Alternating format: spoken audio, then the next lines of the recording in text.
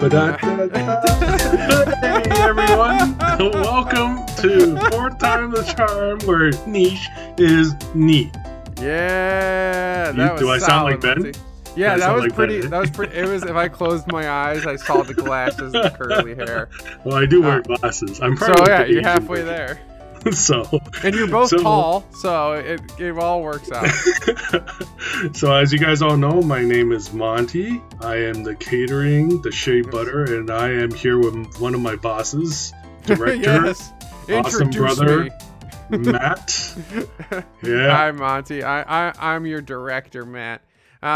This, as you can see, we don't have Ben. Ben gave us a beautiful little bonus episode this week talking about AEW Dark with his beautiful wife Rebecca. So please go and give that a listen too if you're like wrestling. If you don't, listen to it anyway. It might be interesting to you.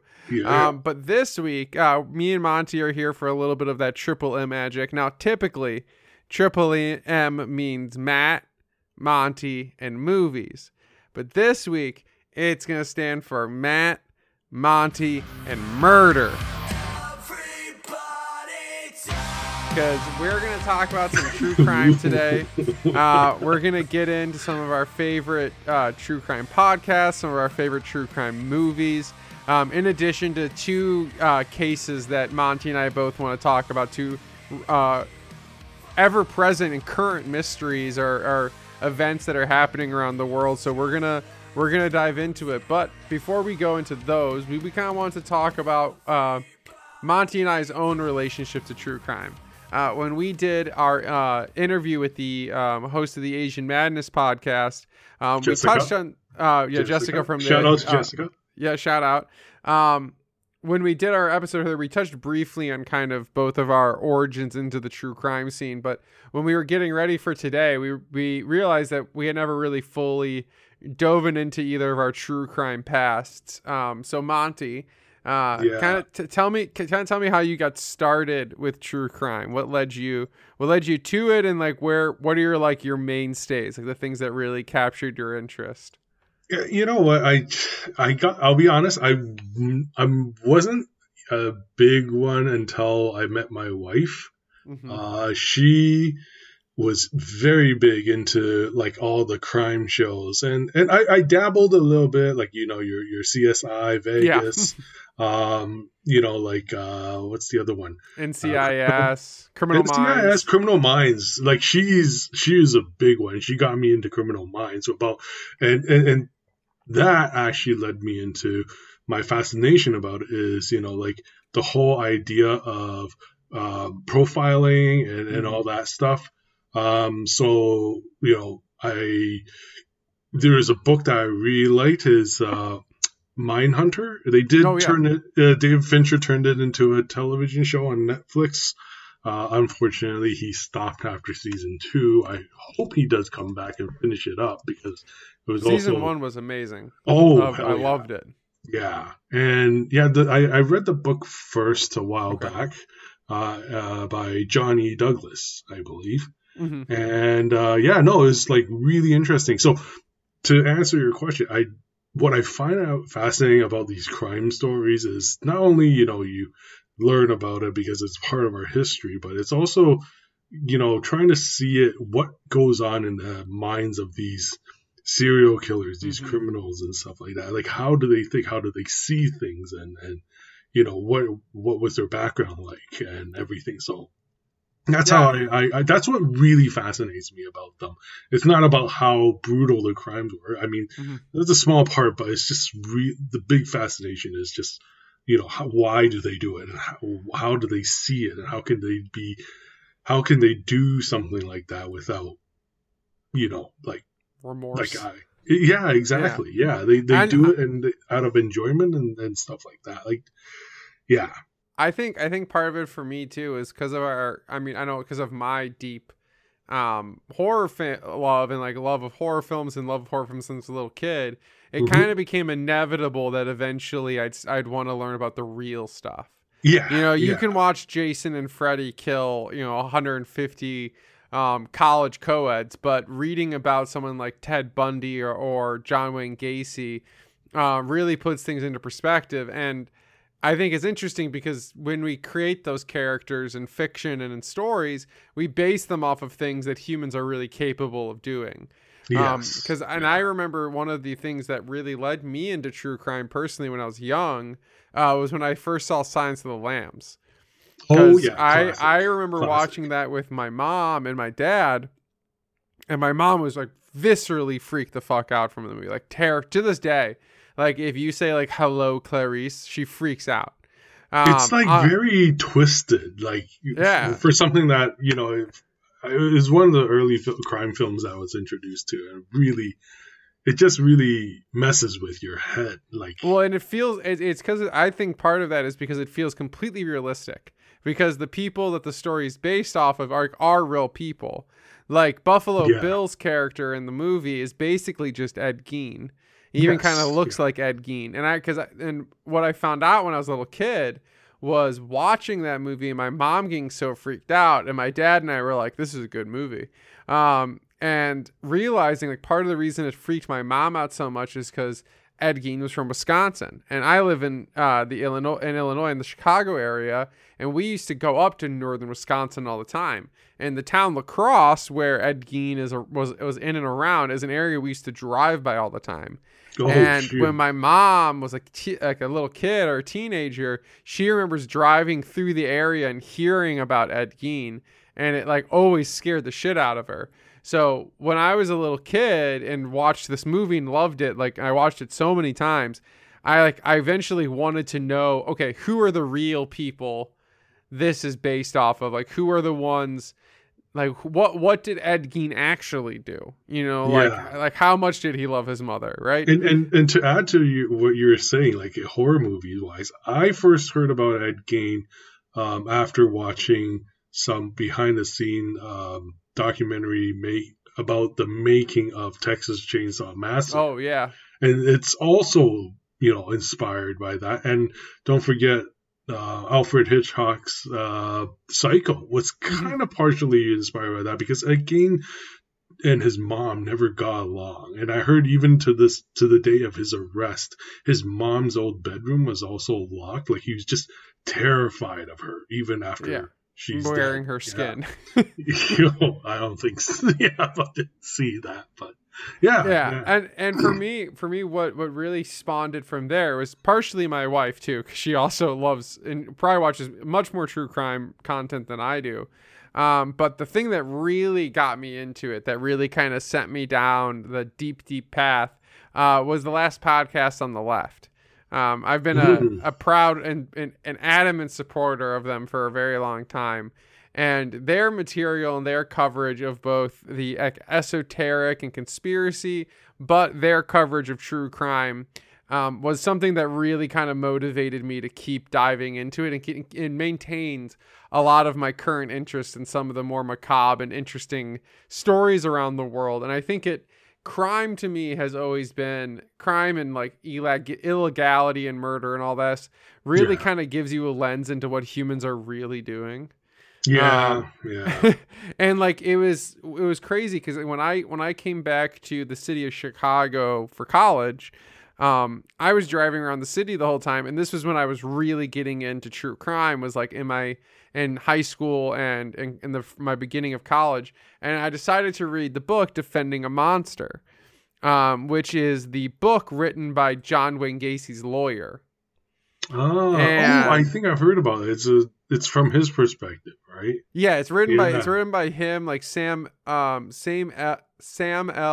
Amarante and David Broderick are the two writers of the text, and it follows like him working with John Wayne Gacy, because he was the one who was helping him, or not helping him, but he was his lawyer, defending him. Defending him.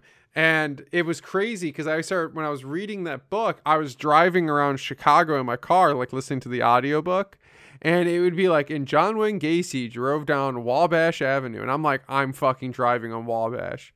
Or did you ever go check out the property? Like, I know you're in Chicago. I mean, the property's been like destroyed. Like it's not there. Like it's just like a empty field now, or like it's like just a place in a residential neighborhood, because they completely just like tore everything out to its foundations. They excavated the entire house. It's gone. But I've been to where the house is, and I actually had a college professor who was living in the city, and he was like an openly queer man at the time, living in the city during John Wayne Gacy's like reign of terror. Yeah. And he was telling me one day during class how like everyone knew. Like everyone knew about Big John and like how scary he was. Like before he was arrested? Yeah, before he was arrested. They didn't. I mean, they might. I don't know if he knew the name John Wayne Gacy, but they knew about this guy who would like young gay men and boys would just disappear after they met or worked with this guy. Oh shit! And reading that book while like being in the city really kind of turned it up to like the 10th degree with level of my interest. And then it's like, speaking of Chicago, like your city, like you guys have some like very there's another famous serial killer, H.H. Holmes, right? Oh yeah, like one of the first, right? We have we have H.H. Holmes, we have Gacy,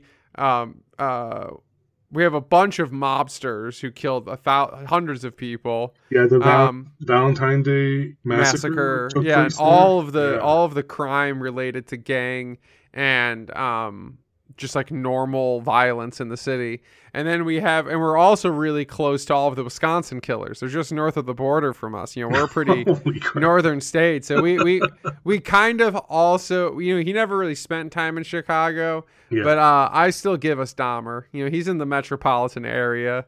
Oh, yeah, shit. But it's like, there's a lot of history about that. Like the Valentine's Day massacre site is like, when I was visiting Chicago, I was trying to look for it. I don't know where it is, but I hear the structure is still there. Yeah, right? It is. Yeah. We actually have a piece of oh my gosh, you have one? Of what's his name? Hold on, I'm trying to remember the name of the mob boss. Of Al Capone. Al Capone had a beautiful mansion in the city at one point. Oh. And it was famous because it had these like 27 like facades on the outside of like they're like the heads of lions. And my family and I have 2 of them from the original house. What? How did you guys get that? we found them through a dealer of artifacts. Oh snap! And yeah, they're authentic. They're authenticated, so they're real. And they're part of the stone facade of the exterior of his home. I just Googled, his house is still around. Interesting. Yeah. He had like multiple. There's a lot of the Chicago history is actually pretty well preserved, unless it got burnt down in a fire. Yeah, that's true. Yeah. And I also another lens into true crime in Florida was there's a very famous Chicago mobster who actually has a Johnny Depp movie made about him called Public Enemy. Yeah, yes. Which tells the story of John Dillinger. It's not, I don't love the movie because it's 2 hours and 20 minutes too long, and it's a 2 hour and 20 minute movie. It's a slow burn, but I found it's good, enjoyable. Yeah. But it's crazy because if you've for those who haven't seen it, John Dillinger's a famous Chicago gangster and bank robber. Was robbing banks all over the world, and he is the person that after a big heist, he escaped to northern Wisconsin. I mean, like northern Wisconsin, hoping that he'd avoid the cops, because there used to be a law in the United States where cops couldn't chase you over state borders because it was that state's problem. And his crimes were so bad and so public that partially led to that law being changed so they could chase him into Wisconsin. And that's where you see this massive shootout that happened at that restaurant up in northern Wisconsin, right? If you've seen it, he goes to a place called Little Bohemia Inn, which is a restaurant I've been eating at and place I've been going since I was a baby. Holy shoot. I've held the real John Dillinger's toothpaste, because they used to have all of his stuff that he left there, like in a display case. And this is a big shout out to Little Bohemia up in Vilas County, Wisconsin. Go give them a visit. Great food, great duck on Saturdays. But I grew up going there, and so like that kind of led me into this fascination with true crime, and that was kind of my lens. And a big part of that was the last podcast, but just all of those different early childhood likes. And so one of the things we wanted to also talk about today before we get to our main stories is some of our favorite true crime films. And some of our favorite true crime stories that we've encountered. I've talked about a few inspired crime stories. Yeah, inspired by or crime film in general. Yeah. So Monty, do you have like a number one or number two? Like what are some of your favorite crime films or series or anything like that? I know I mentioned this, and I'm sure a lot of our listeners have heard about this many times. But my favorite ones are like it either has. Okay, for today, I would just say my favorite one of all time is Seven. I love Seven because of how it's shot. It's David Fincher. It's done in a neo-noir style. I know you and Ben have your opinions on it. I was gearing up. I was getting ready. No. But you have to understand this. For my time, when it first came out, like when the trailer was shown, when I saw the trailer the first time, I still remember it was really creepy. It was really dark. And then until you start hearing your friends that have gone and seen it or have seen it, they're like, oh my God, it scared the crap out of me. Because for that time, like, during the 90s, it was one of the bigger films by David Fincher. And it kind of is one of the films that put David Fincher on the map. Definitely, but, especially for the big audience. Yeah, and I really do like that one. But there is one horror movie that I gotta put on here. It's an Asian film. It is based on a true story. It's and I told you one day we'll watch it together. Mr. Vampire. No, we gotta. It's beyond that. So this story is called The Untold Story. It's actually based on one of the most heinous crimes that ever took place in Macau. And where is Macau? Macau is like very close to Hong Kong. It's like its own little hub, little city. It is known as the Vegas of Asia. Cool. Because they're known for their casinos. Beautiful place. It was ruled by the Portuguese. And, if you ever get a chance to go there, Matt, and I know you love to absorb the history, the architecture, and everything, definitely. It's very interesting to watch, like an Asian city, but the design, the architecture, it's beautiful. It's like, it's got that Portuguese touch to it on top of it. But the movie was one of the movies I saw as a kid that I found out, and this was during the 90s where we talked about in the past where action movies were at its peak, but also this movie starring Anthony Wong, very famous. If you look him up, you'll probably recognize him in some to very few American films. He's a very, very talented actor. And he actually won the Best Actor for this film, for portraying the killer. And where am I going with this? Yeah, like this is one of the films that also spawned a lot of Hong Kong, or Asian true crime stories started to come out. Like there is this one, like the Hello Kitty murders. They turned that into a movie, and all sorts. There's one that it's on the tip of my tongue, but I don't know what the direct translation of the authentic title. But anyways, the story about the untold story is, and Matt, I know you love Chinese food. You love dim sum. Yeah, I do. I'm a big fan. Do you love barbecue pork buns? Yeah. Oh, fuck yeah. So the story kind of leads into that. The long and short of this is that there is a guy that worked at this restaurant that's owned by this family.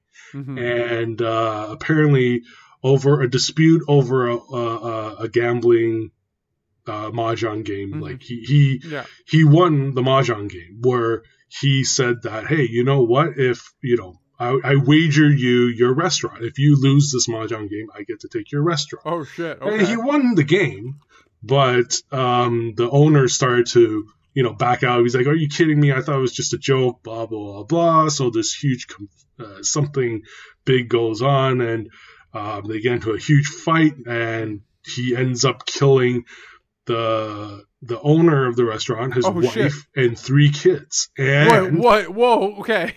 Yeah, went a little far there, buddy. Yeah, and no, it's not the worst part. How he disposes of the body is he actually spent the knife, because he's also the chef at this restaurant. Okay. Disemboweled the bodies, cooked the meat and made Sweeney them into barbecue pork buns. And sold them. Fuck. Yeah. Man, I would have killed to eat one of those.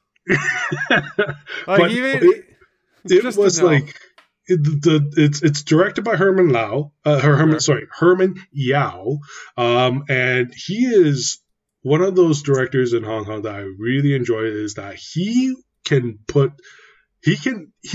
make it so gruesome, which a lot of Hong Kong directors, they tend not to go so far down that path. Like, you'll see martial art movies, you'll see some action movies, and they have some sort of brutality. But through Herman's lens, he has a way of pushing that boundary. And I think of all the Hong Kong movies I've seen, he is the only director that I know that he is.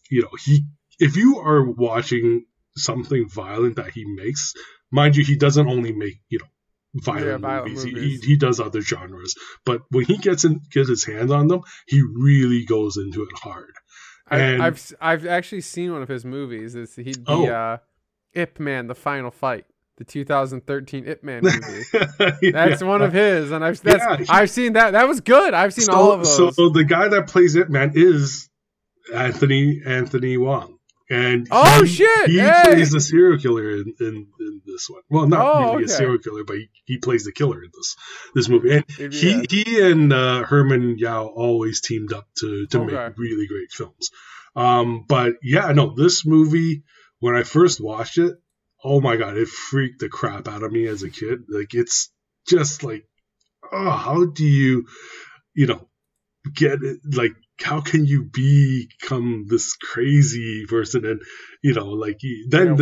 mind you, it's also the first time I heard of turning your victims into buns, right? So it terrified. Yeah, it's one of those ones up there that, if you are interested in watching the story of how this crime goes out, it's really, really messed up. And at the end, I'm not spoiling anything because you can wiki it, but they did catch him. But unfortunately, the ending of the story is that they weren't able to convict him because he committed suicide in prison before the trial took place. And his last dying words were, "You'll never convict me in a court of law." Dude, like, what a gangster. He'd rather take his life into his own hands. Total pussy for killing himself, but what a gangster line. The way he did it was, back in the day, they had those rip-top pop cans. Yeah. So he took that, and then he slashed himself in the middle of the night. Holy shit. And the way he did it, that's hardcore. Because he tried to commit suicide before, once, by not slashing his wrist, but biting his wrist into the vital vein to pop. But they saved him in time. They took him. The cops saw him do this and took him to the hospital. So they healed him. But in order to do it the final time, like, he just wants to die. Yeah, he's just trying. He actually stacked his prison bed with a lot of pillows, because it was a bunk bed system where you're in a room full of all these other criminals. Oh, and stuff. Yeah. He did not want anyone to save him, so he slashed his wrist in the middle of the night, and the pillows would soak up the bloods until morning. No one would know he was bleeding out. Notice. Yeah, he's bleeding out. Yeah. Brutal. Yeah. Well, that's a story, a whole other story for another time, because we'll have to watch that movie and tell the full story. Yeah. But some of my favorite like crime/true crime films that I watched as a kid and as an adult. Some of the easier ones are like a film like Foxcatcher, which is just like a beautiful story.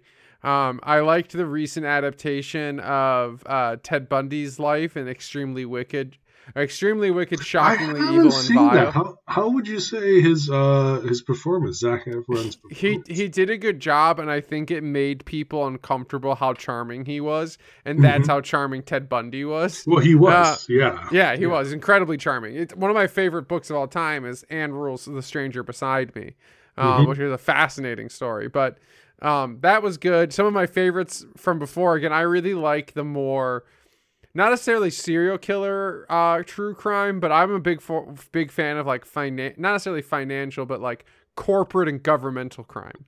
So two of my favorites were Wolf of Wall Street, which is a fantastic movie, deserved everything it got. But one of my true favorites, even from when I was a younger kid, was Lord of War, the Nicolas Cage movie about an arms dealer. Yes. Yeah, I saw that.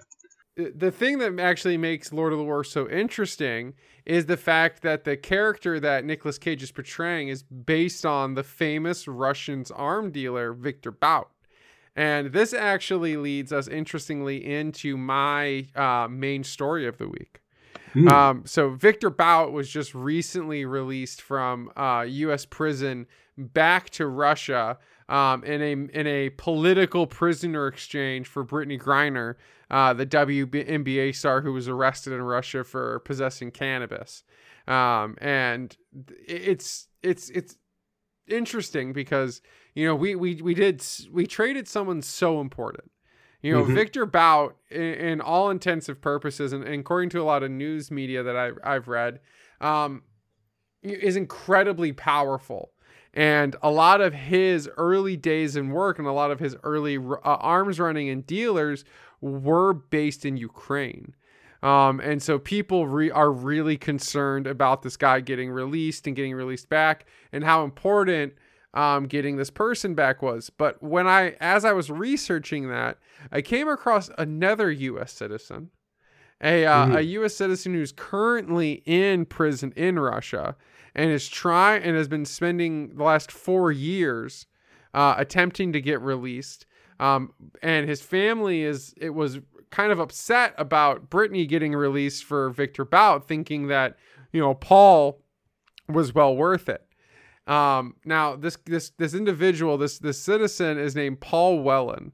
Now, Paul Whelan is a Canadian-born former U.S. States Marine who also holds 4 different citizenships.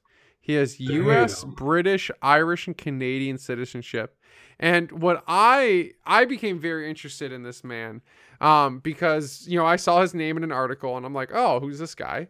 Because it was talking about Victor Bout and, you know, and other U.S. citizens who are currently trapped in Russia. And there is a very complex story to be told here about this man. And this is not necessarily the place and time to go fully into it. But I wanted to kind of introduce this case to you, Monty, and for your own research and for those out in the wild world, because we're going to come back to this one. So I think his life is really interesting because his Wikipedia page, in addition to a lot of his other documentations, have a lot of like misinformation or like exact details. So the story is that, you know, when he was young, he was a U.S. Marine. He grew up in Chelsea, Michigan, and where he became a sheriff deputy. Now, he says that he was a deputy and a sheriff, and then the Chelsea police then told everyone that actually, no, he worked in a much lesser role and was part-time. The years he claimed he worked there are also disagreed on by the patrol office that he apparently worked for. He then became a security manager for IT for a security and staffing company.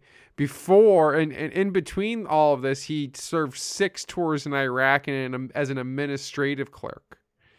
Oh, and shit. And All eventually he wasn't dishonorably discharged, but he had a bad conduct discharge for grand larceny. attempting to steal thousands of dollars and cash a bunch of false checks and fraudulent checks using other people's social security numbers while he was in the Marines. Yeah, holy. So then he goes on to become the director of a global and security investment firm. Mm-hmm. Which, I don't know how you get to there from where you were. And then he was arrested in Russia while he was on his way to what is reported by him as his family and others. He was going to a wedding of a former fellow Marine who was having his wedding in Moscow. And I don't know, there's something about this whole case and about him as a character and him and his story that makes me think there's a lot more there. Now, do I think that Paul is a spy for the United States? Not necessarily. He says that he was framed by someone who slipped a USB drive into his pocket containing sensitive information. And there's a lot of conjecture online, depending on where you go, about whether he actually was there to commit espionage or not, and I can't say. My personal opinion is I think he might have been doing a lot more than just going to visit a friend. When I'm not a member of the intelligence community or by any stretch of the imagination, but when you see a person, an ex-Marine, works in the security industry, has 4 different citizenships around the world, and is arrested specifically for spying and gaining sensitive information, I definitely think they should get him out of prison in Russia. But man, is it a confusing case to be. Yeah. And Russia is really holding off, and they have demanded a specific person be released. They specifically want the release of Vadim Krosikov, who is a Russian assassin who worked for the FSB, who is famous for assassinating Zalim Karashkavila, who was a Chechen and Georgian military general and soldier, who he killed in public in Germany. And after he was arrested, he was eventually extradited to the United States. And Russia and Germany and the United States are refusing to release this guy. And the only thing that Russia keeps asking for is him. Oh my gosh. And so there's a very complicated case going on. The Russian people, the Russian government, from what I have heard, believes that Paul Whelan constitutes a man who has great value, implying that he has access to or learned some very impactful and serious information, worthy enough of keeping him sequestered in Russian prison for 16 to 20 years. And who knows what they're making him do, because Russian prisons are notoriously brutal. And there's a famous photo of Paul when he was on trial that says sham trial, meatball surgery, no human rights, Paul's life matters, decisive action from POTUS and PMs needed, happy birthday Flora. And he held that sign up in a glass box in Russian prison, a Russian courtroom. How did he even get that sign in? Maybe they let him bring it in. I don't know. He held it up. The photo of him holding it up, which is brought to you by Getty Images, is pretty brutal. I'll share it along with the Instagram post for this episode. But here, I just sent it to you, Monty. Yeah. That's the raw photo of him in Russian prison. Oh man, it's a terrifying picture, or at least a very intimidating one. And that was when he was being sentenced in court. He apparently wore or was asked to wear that exact same outfit to every single trial he made in public. Yeah, it's a very strange instance, and like it was like a really flat and abrupt end to a spy trial. That had most of them had taken place in closed hearings. And some people believe that the COVID-19 lockdown in Moscow at the time was used as a way of hiding the proceedings and not letting anyone in, any press or public, into the buildings when the final verdicts were being delivered. I can see that. I can see that, but it's very convenient. Yeah, it is. And there's a great quote from Paul saying that Russians believe they captured Mr. James Bond, but he feels like he's just Mr. Bean. Yeah, like he was framed in that situation. Yeah, he's a nobody. He thinks he's just a nobody. He's just some guy who was like there to visit a friend's wedding.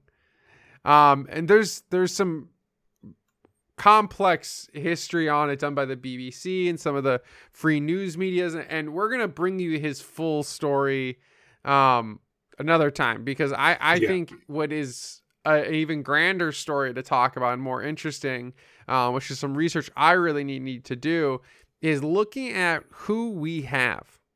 What high-level Russians do we have in current prisons? You know, we have individuals like Alexander Vidnik, like Roman Seleznev, these Russian and other area people who we are holding in, like, you know, as political prisoners, you know, for lack of a better term. And Russia is also holding several U.S. citizens and other citizens under the same guise and for the same reason. I mean, it's just a part of politics. But I think there's a very interesting story to look at who these people are and where they are in prison, because there's a very interesting aspect to the United States, which is our supermax prisons, you know, like our super high security isolationist prisons. And usually the people who are in the most sensitive and controlled blocks of those prisons are political prisoners, are prisoners that pose a benefit to us to keep in prison. Up until recently, Victor Bout was in one of the highest security prisons in the entire country, before being released in exchange for Brittany Griner. So that's my current obsession. My current deep dive is into the story of this individual. And once I have to dive deeper and I can have a more full image of what's going on, because each time I peel back a layer of the onion of this man's story, there's more and more that needs to be talked about. I mean, going across this, I came across some of the most interesting, like, Russian cyber espionage groups, and how they relate to the story. So we'll bring it back. But I know, like, political crime is definitely, you can go down a rabbit hole. And I almost to some degree feel genuinely, like, scared to talk about it. You know, like, I know I don't need to be. You just started talking about it. I know, like in the back of my head, though, I'm like, dude, someone's going to listen to this podcast. Someone's going to be a little upset. I don't know what to do. My crime is not that crazy, but it is something that is still going on. It's still, this happened very recently. And again, shout out to Asian Madness Podcast, is where I actually first heard about it. And I'm just like, oh my God, how did I miss this? This is crazy. Because it's been a while since a crime to this level has happened in Hong Kong. And I found it very fascinating and also at the same time very sad. My wife also found this story because she's an avid, I guess, audience on YouTube with Rotten Mango. So another shout out to them. They do a lot of crime stories about that, and they also talked about it. So this started to blow up, right? Like, I think I heard about it like this past weekend, and it's been going on since February of 24th. Okay. So the crime story that I'd like to share with everyone is the murder of Abby Choi. Mm-hmm. And she's an influencer, a model, right? Model, very, very, from what I've read and heard, very, very kind person. Okay. She is born from a wealthy family, but she's always been kind. She's always been there to help anyone in need. So the story is that it started when she was reported missing on February 21st by her husband because she did not pick up her kids from school, which she was supposed to. And then I think, 3 days later, they discovered that she was murdered. And, here's a discretion coming out before I go any further, is that they found her headless body in a suburb of Hong Kong. Just out in the woods. Yeah, and then so the story is very interesting. So she's married, yes, when she was alive, up till February 21st. She was married. She has 2 kids with her new husband, but she was married. She was in a previous marriage, with an ex-husband, also with 2 kids, and bringing it back to before she was discovered, her driver was her ex-husband's brother. So if you watch enough crime, your first suspects are people that are close around you, family, husband, family, children, whatever. Motive. Yes, and so they were able to later track it down, and they, last I read, they found 6 suspects and still going. Today, I think, or fairly recently, it went on to suspect number 7 now. So they have 7 now in custody. So what happened was, how they busted these guys was, they discovered that when the police went to the in-laws' house, they found a fridge full of her other body parts. What the fuck? Yeah, and at this time of, so it's pretty locked in then. Yeah. They found her. They found her head in a pot of soup. They were cooking her. Full Ted Bundy style. Oh yeah, and John Wayne Gacy and all those crazy motherfuckers. Oh yeah, it's crazy. So her former husband is charged with murder. His name is Alex Kwan. His father-in-law, his name is Kwan Kao, former police inspector, but also had a very tainted past. He was, I think, accused of sexual misconduct or something like that, something going on there. Yeah, something bad. His brother-in-law, the driver, Anthony Kwan, was arrested. So apparently, all his in-laws were involved in it, in this case, and her ex-husband was arrested attempting to flee on a boat to China. What the fuck? Yeah, so they were lucky enough to catch him before he left. But so this was some kind of grand effort from all of the family members. I think, I may be wrong, but I think someone in his family said something, and they managed to catch wind of it and get to the harbor to arrest him, and managed to catch him in time. So he's now in custody now. And so the last I heard, and by the time this podcast comes out, maybe there's more stories, but mind you, this is a continuing investigation. They're still looking for her torso. So there's the body parts are just all over the place. The crime scene, what I heard was that last I heard about it was, so she was driven to, she was supposed to go out, run some errands, do her chores, but and then pick up her kid from school on her way back. But she never made it to the school to pick up the kid, so family started to get worried. The hindsight was she was taken to a warehouse or a facility, and she was bludgeoned to death. So they were able to identify this was when when they located her head, and how they identified the head in the soup was her was because DNA, because unfortunately, no matter how you cook a head, you cannot destroy hair, which is DNA. Yeah, you have to melt it. Yeah, right? Exactly. And they also found that on the back of her skull there was a large, fracture in kind of over the head. They later found the murder site, which contained a few saws, electric saws.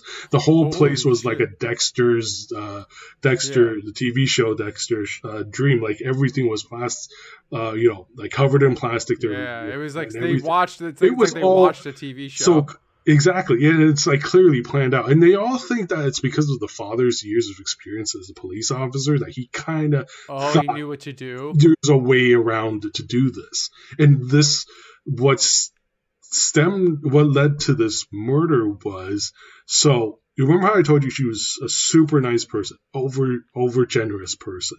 She was still, even though she was divorced from her ex-husband, she was still taking care of them. Oh, really? Providing financial support for them? Yeah, and not only just financial, even residence, because they stayed at one of her condos in a very expensive part of Hong Kong. It's like a very big property. And what she was saying to them was, hey, guys, this is still my property, but I'm still, rest assured that I'm still going to take care of you guys because I'm, because of the generosity of Abby Troy. Yes. Yeah. And she says that I plan on selling this property to buy a new property at a different part of Hong Kong. And don't worry, you guys are welcome to continue to live at the new property. Oh, okay. Yeah. Like if someone said that to you. Super genuine and kind thing. Yeah, exactly. That's super nice. But for some odd reason, the in-laws, ex-in-laws, just took it the wrong way and took it as an insult. I don't know if it's an insult or something. Something did not sit well with them, and they all orchestrated this murder to have her killed. Holy shit. Yeah, and it's just really bizarre. And that's so wild. It was this whole collaborative effort between both. It's so strange. It's what? There must have been something else or some kind of intrinsic motivation for these people to betray the person in their life that was probably the most generous person they had. It was probably to some degree a big part of the reason why they were experiencing the comforts of life that they had access to. Yeah, it's kind of the word I would say is overprivileged. Because technically, here in North America, if you divorce, you're so long, see ya, everything's divided, everyone moves on. If you want to remain friends, you can still remain friends, but everything moves on, right? You just go your separate way. But she still had them, although she moved out, she still let them stay there and without any disagreements or anything. And she, obviously, I think also partially, she's gone above and beyond to help take care of her ex-husband and their family, and they also have 2 kids together too, right? So obviously it's a lot generous thing to do, and she's from a wealthy family, right? So this is just it's just what the heck, right? Well, why would you do something like this? So there's only more information that's going to come out over time, which makes it even hopefully more fascinating. Hopefully we get I hope we get a big trial where we get to hear. Yeah, and this news started to go out. It's you can watch it on your local news. It's this is a huge issue, and it's because it's done in such a brutal way. Yeah. It's just it started to, I don't want to say ignite, but it started to bring up, I was telling you about the most heinous crimes that happen in Asia, like the Hello Kitty murder case and stuff. It's just like, reinvigorating that memory. Exactly, into the people of Hong Kong, right? This is just ridiculously, and I was very upset when I heard about it because for someone this nice, like I get it if there's like a conflict, don't get me wrong, I don't think murdering someone there's no justification to murder someone, but the thing is that how do you come to that? Like, it doesn't even seem like a crime of passion. It just seems like some calculated, disgusting, premeditated murder. It's like a revenge murder. Yes. But a revenge delivered by an entire family to one generous person. But who knows? There could be some grander mystery behind, I don't think there's anything that's going to justify their actions, but there might be a grander reason that they have. We don't know yet, potentially. Yeah. We might not never know because they killed her. Yeah, it's crazy. But yeah, this is still going on. I don't think they found her torso as of yet, but they're because Hong Kong has removed their death penalty. So there's a lot of cry from the people and her supporters, obviously, in Hong Kong that are trying to, make sure that they get the mandatory sentencing of life imprisonment. So, it's like, let's hope. It's crazy. If you go through the suspect list, it's really ridiculous too. Yeah, that's crazy. That's a great case. Thank you for bringing that case to us today, Monty. Yeah. For those out there who want to dive in more, have their own favorite stories, please send them to us over on Instagram, either directly to me at Dr. Gorewizard at 4th Times the Charm Official. You could send true crime to My Eyes, My Belly as well. Let us know your favorite stories, and we'll share them on the podcast in the future. Now, and remember, if you are going to try to kill and eat your own family member, the first time you might fuck up and then they get the hair and you get screwed. And the second time you successfully cook them we're not instructing food, them with but this. But it doesn't work. No, we don't actually do any of this. If you do this, you're a sick psychopath. We encourage no murder or violence. But if you try a third time and you're still unsuccessful, maybe the fourth time, it will be the charm because you'll hide all the DNA, you'll hide all the evidence, and it'll be a wonderful time. That's it for us this week. This was some Triple M. I hope you're doing well. Forever with the Underground. Keep up your support and follow us on Instagram. Talk to y'all later.